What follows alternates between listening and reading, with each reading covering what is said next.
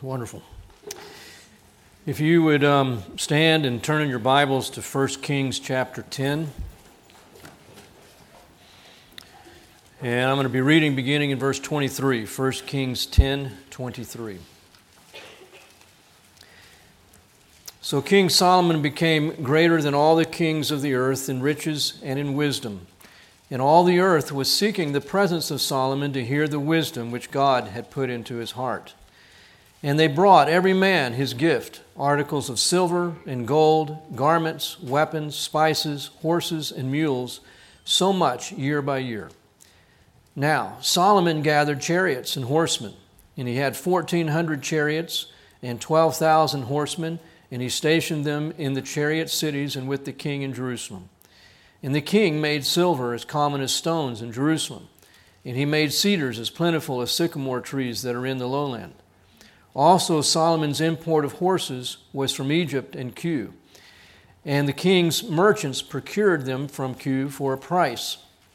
And a chariot was imported from Egypt for 600 shekels of silver, and a horse for 150, and by the same means they exported them to all the kings of the Hittites and to the kings of Syria.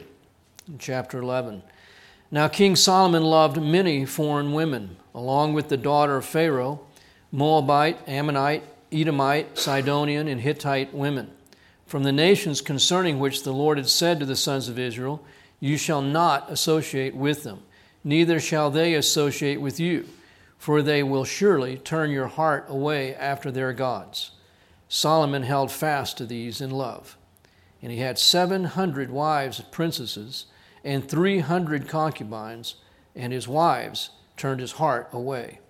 For it came about when Solomon was old, his wives turned his heart away after other gods, and his heart was not wholly devoted to the Lord his God, as the heart of David his father had been. And I'll pray. Lord, we're grateful again for your ministry to us, for your love for us. Thank you, God, for your heart that longs for us and is absolutely committed to us. Thank you for your great faithfulness, God, that we have sung about and which we truly want our lives, God, to reflect. We ask that you would again speak to us, minister to us, God, and that you would find us receptive and responsive to all that you want to say to us. In Jesus' name, amen. You may be seated. I've had a number of people that after church last Sunday and already this Sunday have asked me, just in response to the students from His Hill that said they are needing financial assistance for next year, how much is a year at His Hill? I don't know. It is on our website. I know it is less than $15,000. Is it 14, Michael? 13,300. There you go. What a bargain. And so that's the answer. And so that one semester the first semester is a little less than half. The second semester is a little more than half because it's a longer semester. All right, we're finishing up here now, pretty close to it, on the life of Solomon here in 1 Kings. And started out so well. This is one of those tragic stories in the Bible where a man starts out well and does not finish well. And Solomon, because he was such just so blessed by God, glorified by God, the ending is all the more tragic, which is the same for you and I. There's a direct application of that. As I said last Sunday, no one has ever been more glorified on this planet than you and I. We have been more blessed, more glorified than even Solomon, because the one who is the glory of God has taken up residence in us as we have placed our faith in Christ. And so when a believer turns away from God, walks away from the faith, it is actually more tragic than what we see here with Solomon. And so Solomon, we begin in verse 23 where we're getting to the summary of his life now, and we're told that he became greater than all the kings of the earth in riches and in wisdom, which is exactly what God promised him back in chapter 3. So there's no problem with this. It's God's fulfillment of what he had said. He has become greater than all the kings of the earth in riches and in wisdom. Now, I made the big point last week, and I just said it already, that this is about God pouring out His glory upon a man. It is not about the man, it is about God. And the one job description of Solomon at this time is to deflect. It is not to take credit. It is not to own what God has done, but to give God the credit for what God has done. It is to glorify God. If you'll just hold your finger here and flip over to Isaiah 60, there is a fascinating parallel here, and it's drawing from the life of Solomon and showing us that he was basically functioning as a type of Christ at this time. Isaiah chapter 60. And it begins and says, "Arise, shine, for your light has come, and the glory of the Lord has risen upon you. For behold, darkness will cover the earth, and deep darkness the peoples. But the Lord will rise upon you, and His glory will appear upon you, and nations will come to your light, and kings to the brightness of your rising." This is what was happening in the days of Solomon, and God is saying it is going to happen again for Israel, and it will be when Christ is seated as the king of Israel. In verse 5 it says, "Then you will see and be radiant, and your heart will thrill and rejoice, because the abundance of the sea will return to you. The wealth of the nations will come to you. A multitude of camels will cover you, the young camels of Midian and Ephah. And now all those from Sheba," we looked at that last week, the queen of Sheba will come. So again, Solomon is a type of Christ and what is going to be repeated during his kingdom. In the last part of verse 9 of Isaiah 60, "For the name of the Lord your God, and for the Holy One of Israel, because He has glorified you. And foreigners will build up the walls, and their kings will minister to you." In verse 19, "No longer will you have the sun for light by day, nor for brightness will the moon give you light, but you will have the Lord for an everlasting light, and your God for your glory." This is what Revelation speaks of at the end of the book of Revelation. "Your sun will set no more, neither will your moon wane, for you will have the Lord for an everlasting light." So what God is doing through Solomon is meant to point to Jesus. Just as what God has done in our lives is meant to point to Jesus. It is not complicated. And so then back to 1 Kings chapter 10, verse 24. "The earth was seeking the presence of Solomon to hear the wisdom which God had put in his heart. And they brought every man his gift, articles of silver and gold, garments, weapons, spices, horses, and mules, so much year by year." How much is so much? Look at chapter 10, verse 14. "Now the weight of gold which came into Solomon in 1 year was 666 talents of gold." Now, don't get all hung up on 666. This is not a hidden, reference to the Antichrist.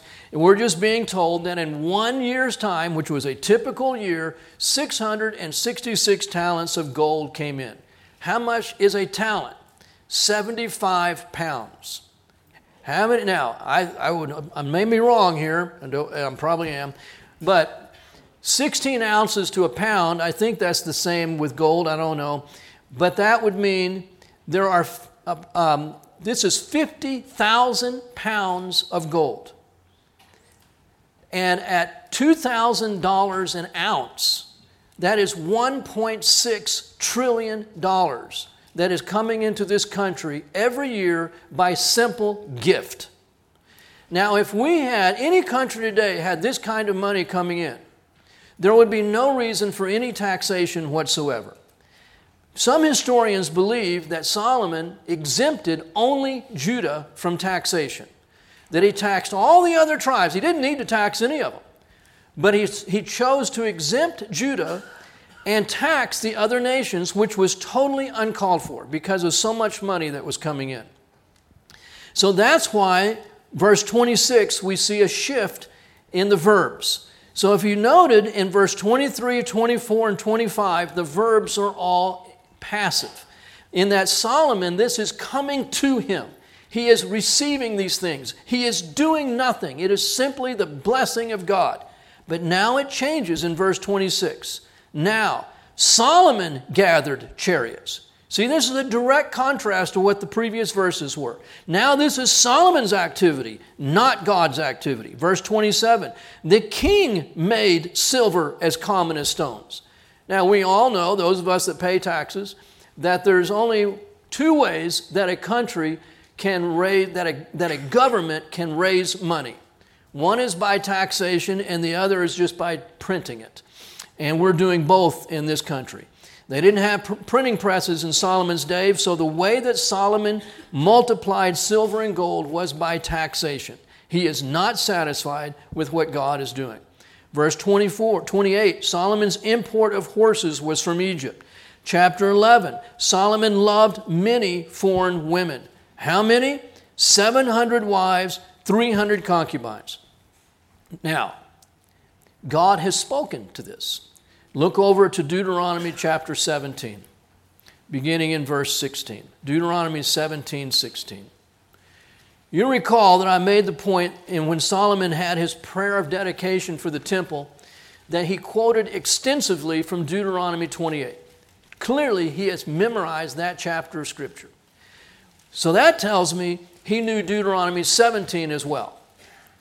Deuteronomy 17, verse 16. Moreover, he shall not, this is speaking of the king shall not multiply horses for himself, nor shall he cause the people to return to Egypt to multiply horses, since the Lord has said to you, you shall never return that way again. Verse 17, neither shall he multiply wives for himself, lest his heart turn away, nor shall he greatly increase silver and gold for himself. So three things that God clearly prohibited the king from doing. Cannot multiply wives, cannot multiply horses, especially from Egypt, and cannot multiply silver and gold, and he doesn't care. He has caved on all three of these. He has clearly rejected the word of God, which he knows to be true. This is bad. Now, some lessons from the life of Solomon. Number one lesson. Look at chapter 11 again, beginning in verse 1. Solomon loved many foreign women. At the end of verse 2, Solomon held fast to these in love. How many women? 1,000. And he what? He loved them. Go figure. Really? That's what the text says. He loved them. He held fast to them in love. Oh my. This would be if I had a time machine and I could set it for any time in the past, I would set it for this date. Wouldn't you? And I'd say, Solomon, what are you thinking? And he'd go, excuse me, where are you from? And I go, I'm from Texas, from 2023. And he goes, oh, I understand. Let me explain this to you in your language. I love them. And one of them walks by. And she's got a number on, 336. Doesn't even know her name. 336. And I go, Solomon, you don't know. Oh, but Charlie, I love 336. Have you heard the song I've written to 336? And then another one comes by, 525. Oh, 525. Oh, my word, 525.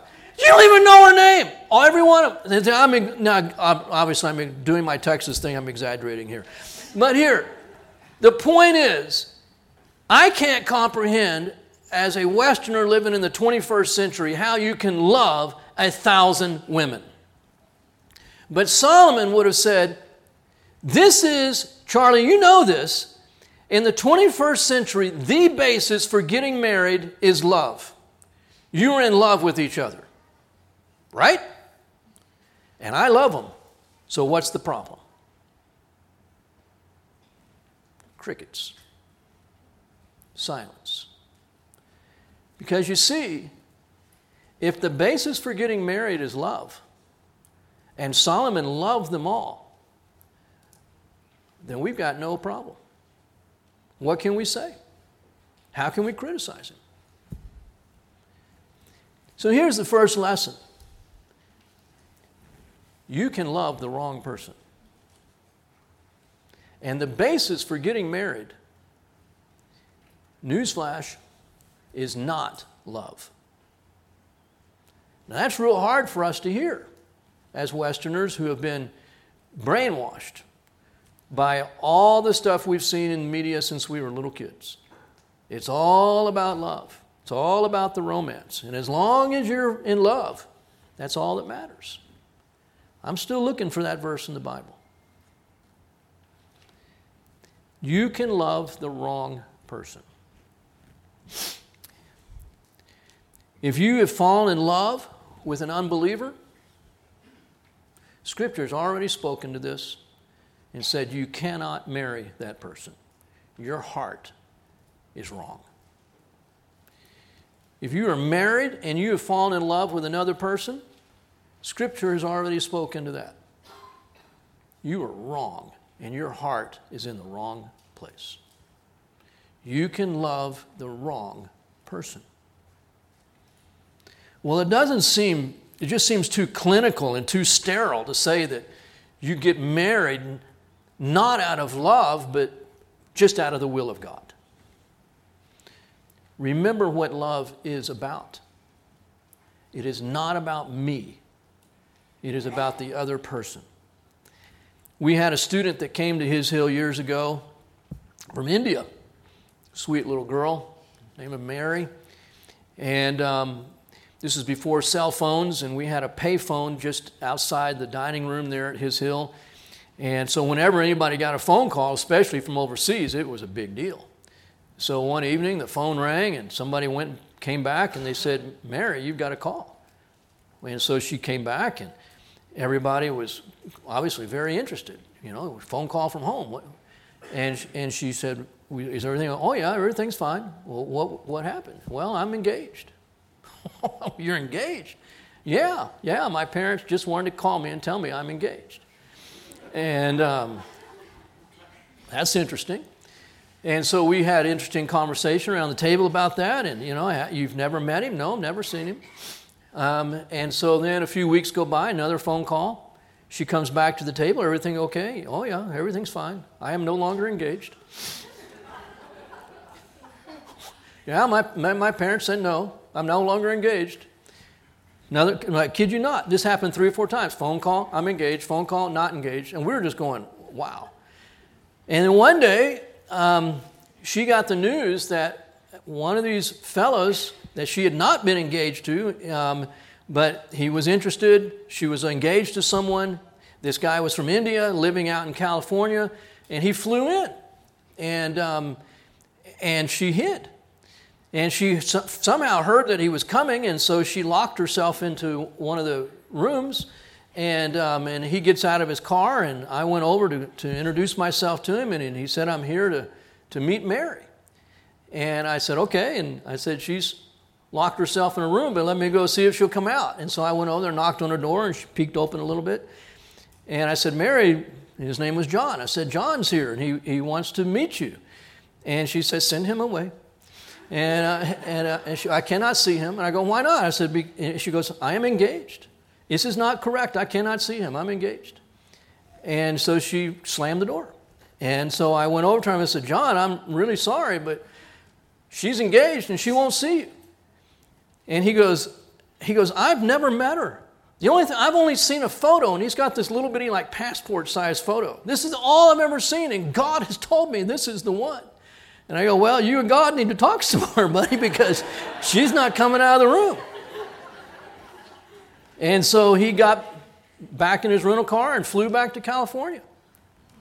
He wasn't there more than 10 minutes.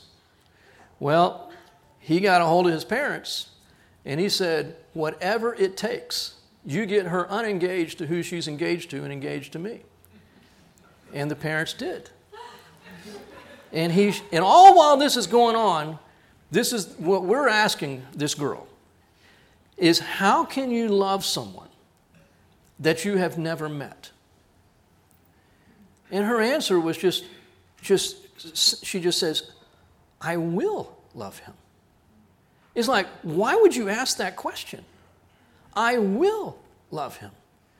And the next time he showed up, They're engaged.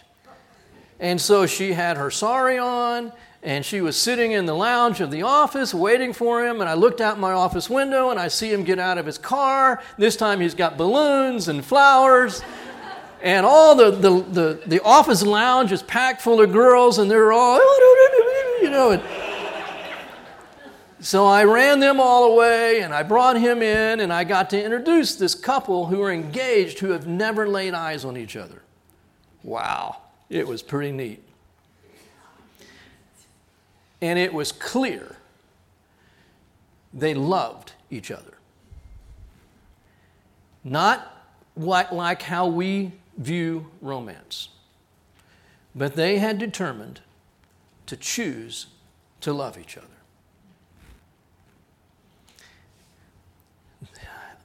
They say that the brain does not finish developing until around 25. Isn't that right, Rob? Or later? For men, yeah. And so every year after 25 that a man waits to get married, the more cautious he becomes. I fall in that category. I've always been pretty cautious, and I didn't get married till 28. And so it was a very hard decision. I knew I loved Patsy, and I knew she loved me, but we would both tell you it was not romantic kind of love. It just wasn't. We struggled. She was 30 when we got married. I was 28. And we really struggled with that. We didn't fit in our hearts what we had seen on TV and read in books our entire lives. We were not, in how we described it, we were not in love with being in love. But I knew I loved her, and I knew she loved me. But we were not in love with being in love. And it really troubled me that I could not feel all this romance. And it helped me so much when I did Ernest Stellsworth's funeral, and I heard Stella say that on like their 60th anniversary, he said, well, I'll drop you off and you can buy some flowers if you want. I'll pay for it. I thought, they lived 60 years together, and that's the most romantic the man's ever been.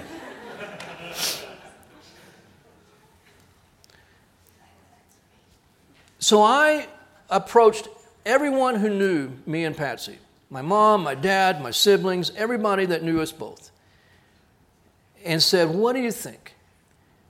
Am I about to make the biggest mistake of my life? Or is this right? And the one that helped me the most was not my dad, because he said, Charlie, that woman can plant beans. I kid you not. She helped him plant the garden one time. I have never seen anybody plant beans like that woman can plant beans.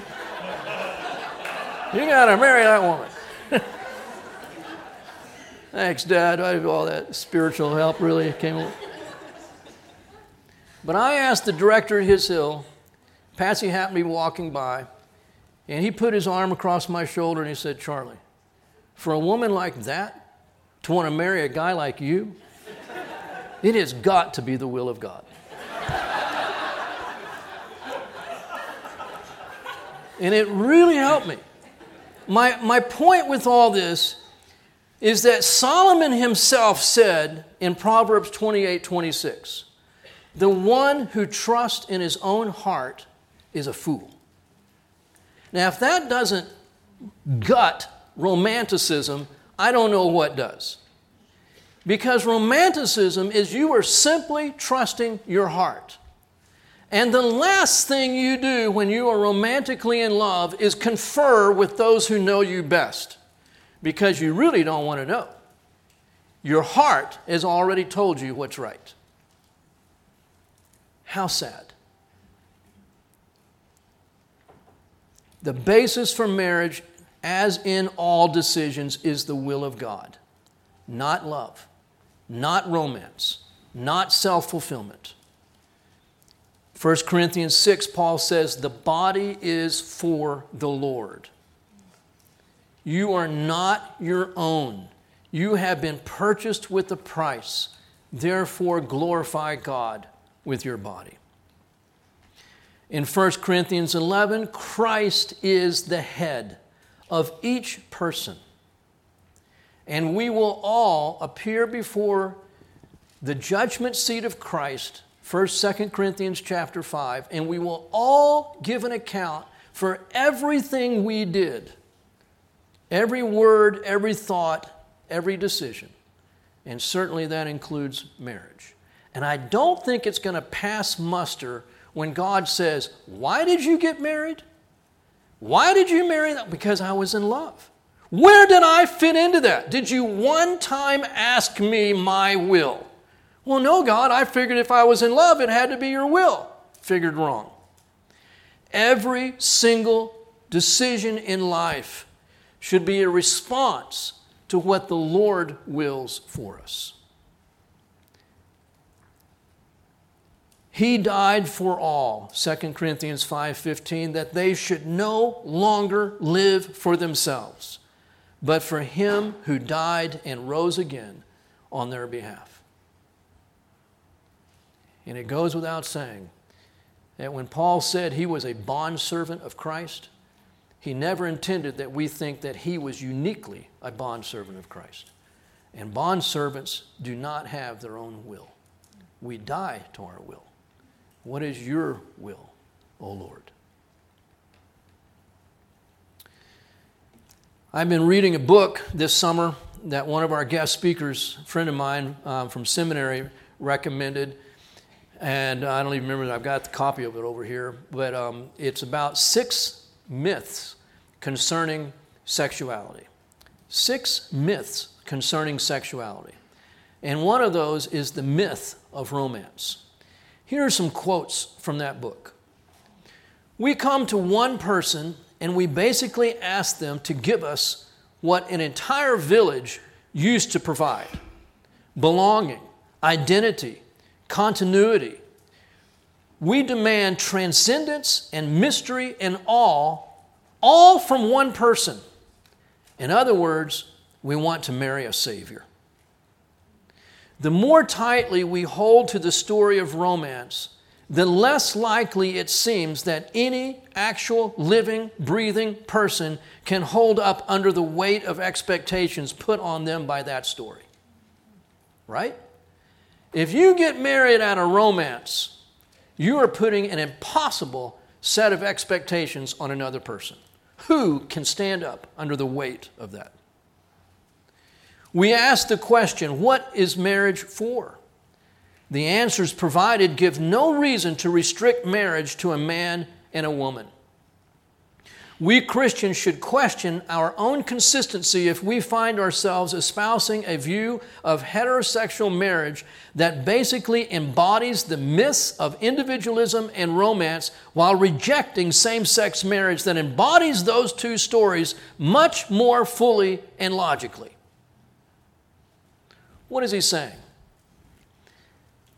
It occurred to me years ago, and I appreciated these statements because they just confirmed what I've been thinking for years.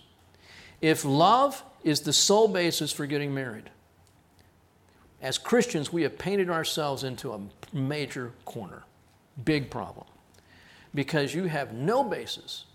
If love is the basis for getting married, you have no basis for saying to 2 women or 2 men they can't get married when they're in love. That's what this author is saying as well.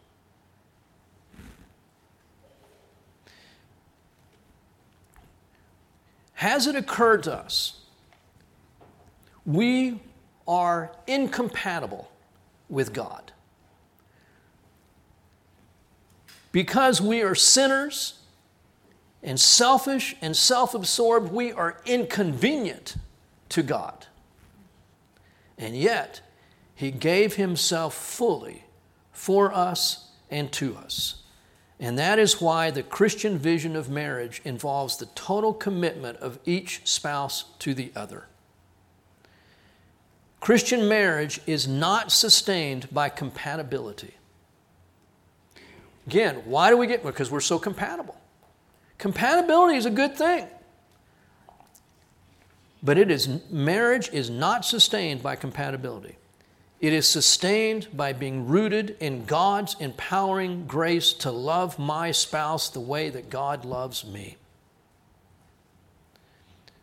Augustine said, You have made us and drawn us to yourself, and our heart is restless until it rests in you. It is God alone who can complete us. God alone who can bear the weight of being our ultimate love. The heart's hunger is infinite, which is why it will ultimately be disappointed with anything merely finite. What a great insight. The hunger of the heart is never going to be satisfied by marriage. It can only be satisfied by God. And if we're thinking marriage is going to satisfy our hearts, we're going to be really disappointed. God never intended that marriage satisfy the deepest longings of our lives. That is something only the infinite God can do, because the hunger is infinite that is in us. You ever wonder, I have, I'm sure you have, why does God not just come out and hammer polygamy? Why does he just say it's wrong? Because there's no verse in the Bible that says polygamy is wrong. But it has to be. 700 wives, 300 concubines. I don't care if you're in love, it's still wrong. But God doesn't say that. A student one time at one of our sister torchbearer schools asked a guest speaker, who's quite the scholar, what is wrong with polygamy? And the guest speaker said, one thing, with every wife you take, you get a mother-in-law.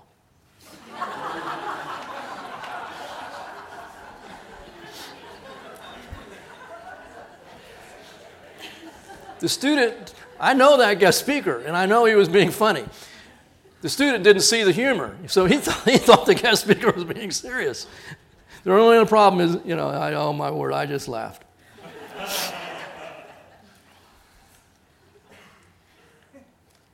Why is it never explicitly condemned? Why did God not speak against polygamy in the life of David, a man after God's own heart? Silence, it would appear. But I would respond, God did speak. We know when I just read earlier from Deuteronomy 17, the king shall not multiply wives for himself. That's pretty clear. But when it comes to marriage, sexuality, singleness, divorce even, homosexuality, each of these topics, when you read in the New Testament, and those topics are brought up by Paul, every time he says, God's already spoken to this.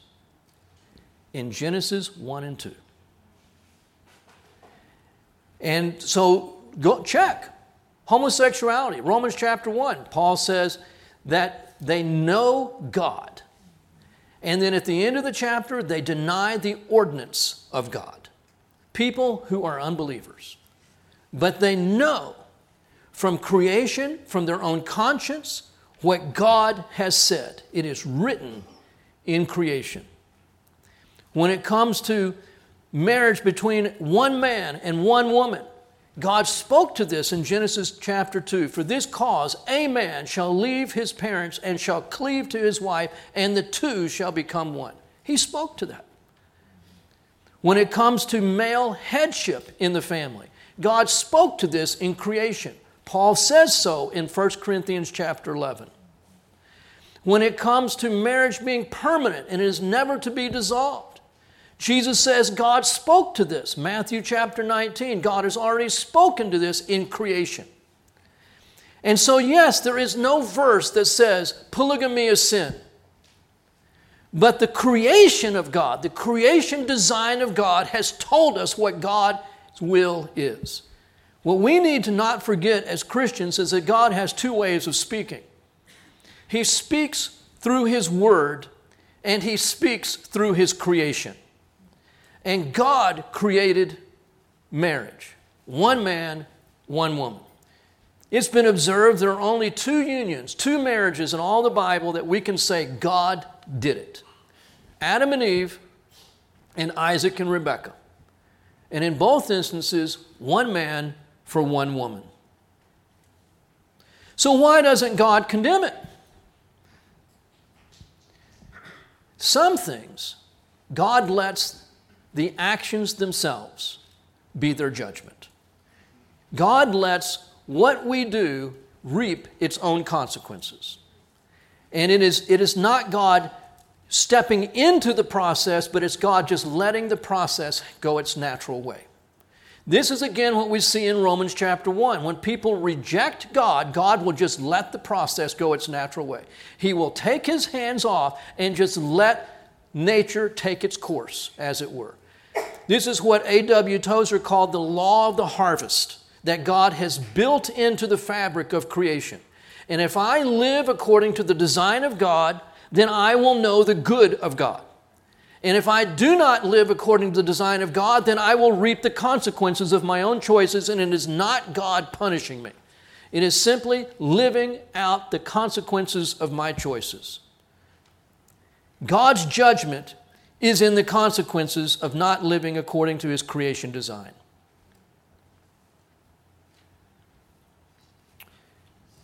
God hasn't spoken against sex reassignment surgery. There's nothing in the Bible that says that you cannot change your sex.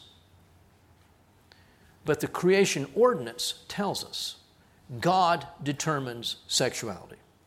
And there are only two, male and female. That's what the creation ordinance says. So yes, there's no verse in the Bible that says that a man cannot change his sex to female or vice versa.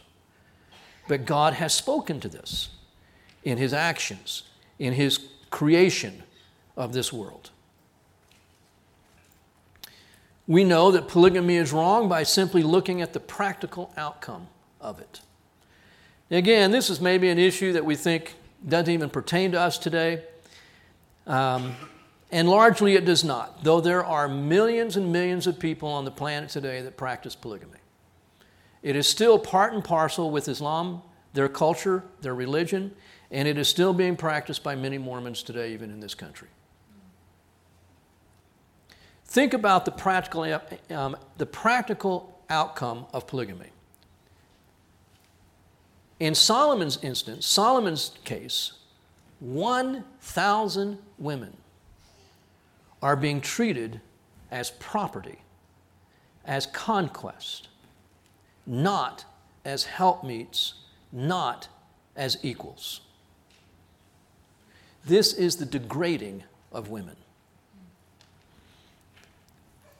I have a friend who has a bit of a ministry that's just kind of fallen in his lap, where he's conversing on the internet with people around the world from different cultures and religions. And he was talking to a Muslim woman and just asked her, "What do you think about being one of four?" Because in Islam, you can marry up to 4 women. And this Muslim woman said, "I don't like it." And so my friend said, "Why not?" And she said, "Because I want to be the only one." And see, that's in the hearts of all of us. 1,000 women, they're being treated as less than equal. This is the degrading of women. And by the way, it does not matter if they gave their free consent. They are still being treated as less than the one, the cherished one. What about their children? There's no question that Solomon provided for every one of those children and provided well for them. Every need was met physically. But there's no foundation of family. There's no core identity. He would have bred into those children uncertainty, confusion, and perpetrated in the lives of his sons and his daughters the same low view of women. There's the practical aspect that by marrying, taking off the market, as it were, 1,000 women, there are 999 men out there who cannot get married because of what Solomon did. He robbed them. He defrauded them.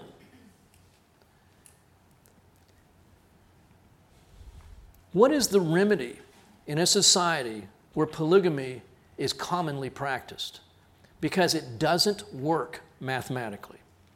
But if every man is taking just 4 wives, but God has created there be one woman for one man, and that is always the birth rate, then what is the practical consequence of polygamy? War. Because when that goes on and perpetrates generation after generation, you have way too many men out there with no women. And this is one of the reasons that countries that have practiced polygamy for hundreds of years are warring nations, because they've got to do something with the problem of all these single men. And the wars accomplish 2 things. Number 1, it reduces the single male population. And secondly, it gives them the opportunity to steal women out of other cultures because they don't have enough in their own culture. 20 years ago, I heard that China was running into this problem because of their one-child policy. And the people of China were not accepting female babies. And so they were aborting them, letting them die after they were born, because the son was more preferred than the boy, than the girl. Consequence, 20 years ago, 200 million more men than women. 20 years ago, our military was going, they've got to do something with those 200 million men. War is the best option to get them out of circulation. Another option, which China has hit upon apparently, is sending those young men all over the world. And they're paving roads and building soccer stadiums and doing all kinds of infrastructure, mining. And so they're taking all those men and getting them out of the circulation and put them in work camps all over the world. Polygamy, in a practical level, is the seeds of destruction for the family and for all of society. But the big reason that polygamy is wrong is theological. It says something. It is a message, because marriage has been made to reflect the unity, the exclusivity, the permanence of the Trinity itself, and also made to reflect the relationship that Israel has with God and the relationship that Christ has with the church. And polygamy communicates, says, expresses in our humanity there is no equality or personal dignity within the Godhead. Only functionality, utilitarianism, and selfishness, because that is what polygamy represents. Polygamy says that God's marriage to Israel and Christ's marriage to the church is not one of uniqueness and exclusive love. Polygamy says that God weds, He joins Himself to us to satisfy Himself, to enrich Himself. He weds for power, for pleasure, for self-gratification. That God is a self-absorbed user of others who objectifies and does not value. And He is not that kind of God. Our bodies, with their sexuality, are meant to tell a story, God's story. God has created us, male and female, and designed, not in every case, but God has designed that when we marry, it be one man and one woman, because that tells a story. The story of God and His relationship with us. Polygamy is wrong because it is a lie.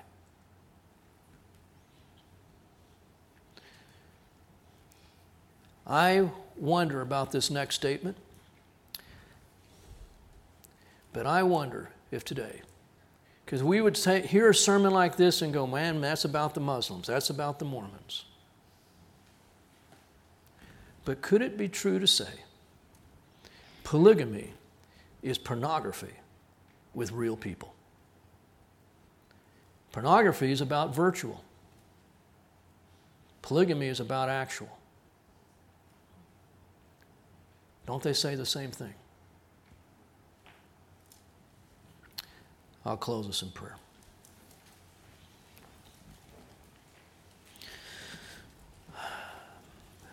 God, I'm so grateful and awed and humbled at the thought that you would love me and that you love us. Not compatible and not convenient, but you love us. Not for your own satisfaction or pleasure, but because you are love and you love us. Thank you, God, that you have made us to reflect the story of your love and how we love one another.